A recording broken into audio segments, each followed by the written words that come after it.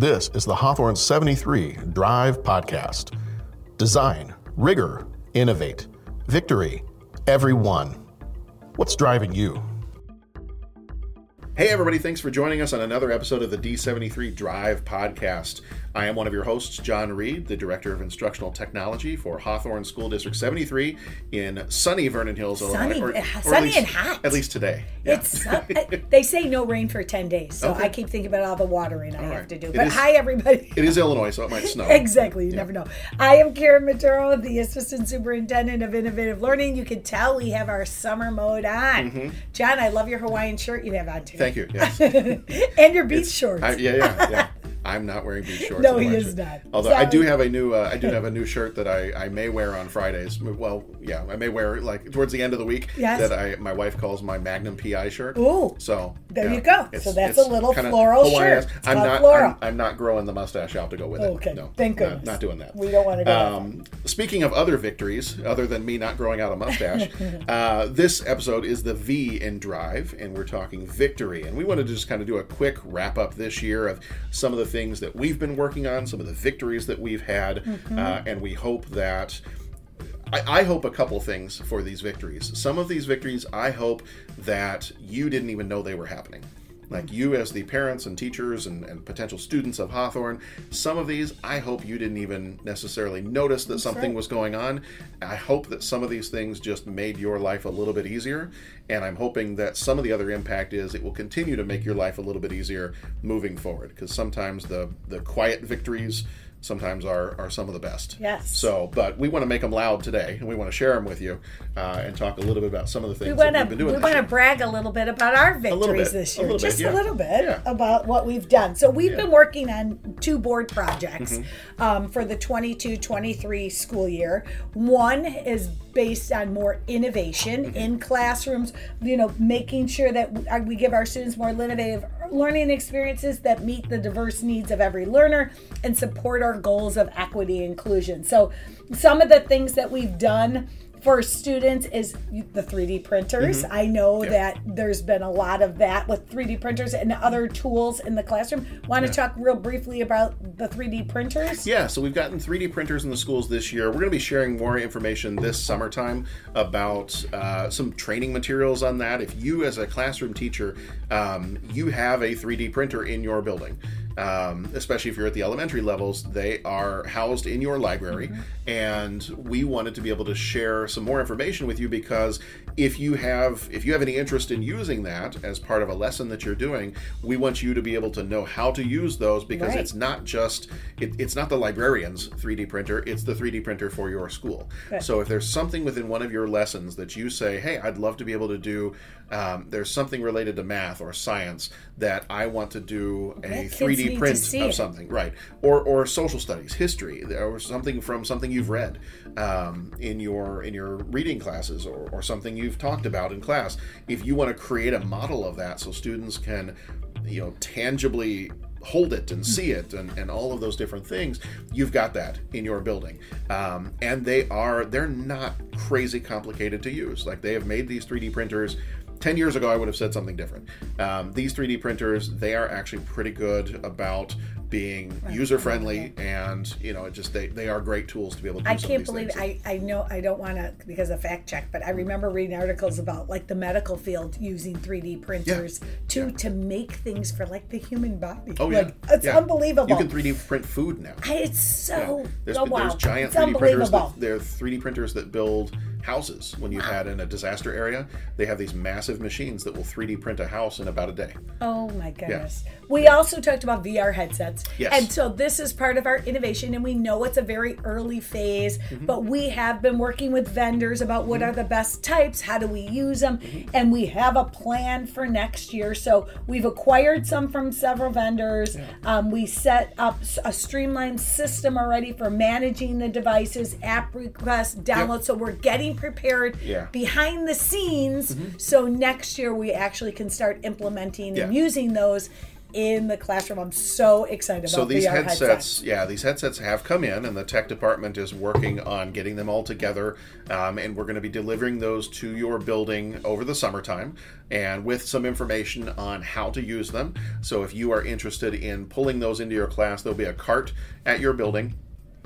Because we are kind of using these to pilot and see which model we might want to use if we were to scale this up and use them more or purchase more of them. We have 3 different models. We have one model that's going to the middle schools, we have one model that's going to some of the elementaries, and we have a different model that's going to some of the other elementaries. We are going to be sharing more information with you as to how you would use these with your students.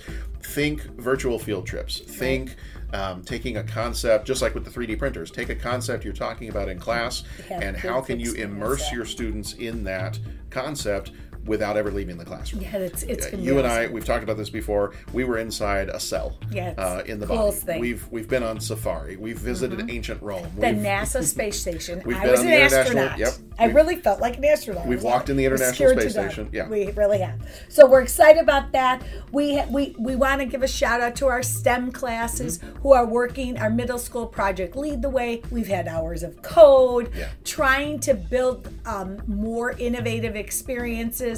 And we don't just mean technology. Like we talk about this all the time, but really this year, John and I have been planning some things in order to implement next year. We visited school districts around us to look at their what they're doing innovatively. And we're very excited to be visiting an innovative lab school out in Denver that just sounds like really cool to see. Yeah, they've been doing a lot with VR, and so that's going to kind of help us as we're getting ready to do some of those things. So they have tens of thousands of, it's a huge district, and they have tens of thousands of VR devices in their district. One of the models that they use is one that we're going to be using, so we'll get a chance to kind of see in action how they're doing that.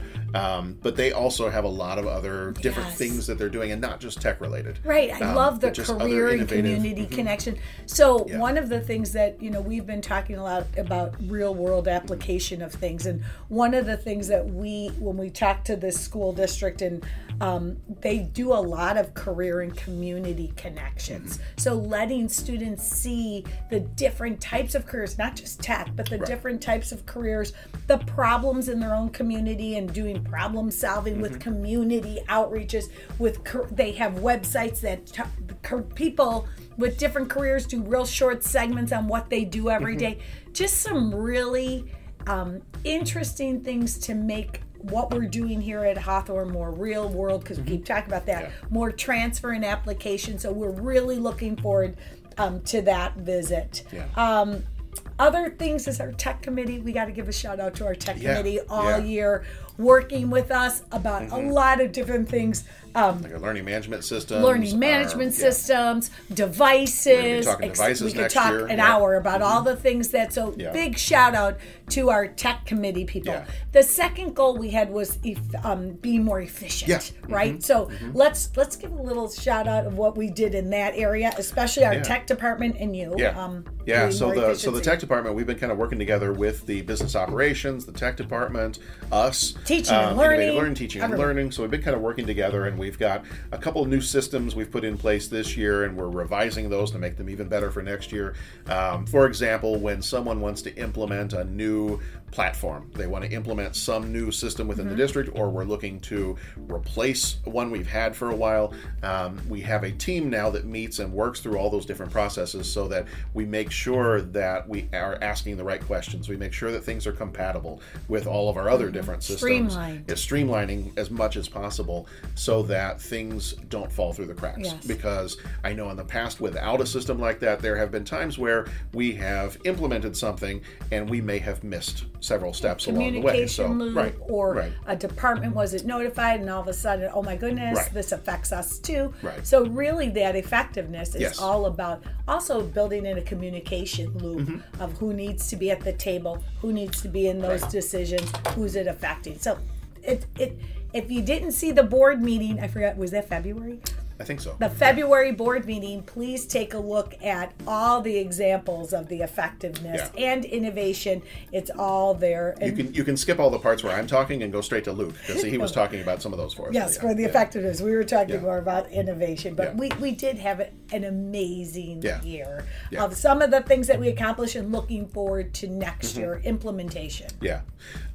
In terms of assessments, I would love to thank everybody for putting up with my surveys that I sent out after your different assessments, because we wanted to just kind of get a sense. We heard from building administrators, we heard from the tech team that this year in particular, there were the fewest number of tech tickets. There were the fewest number, I mean, that's a big victory, that there was the fewest number of issues related to the assessments this year. So we are wanting to take that and just take that even a step further. So yeah, I mean, we want to take some of that. We've taken your feedback from that, and in terms of the scheduling of assessments, in terms of the training that goes out for assessments that's made available to your buildings, all of those different things, just the ways we implement that whole process, including the overall year-long assessment calendar that we have, is all, any changes that we're making is all based on your feedback to make it even better. So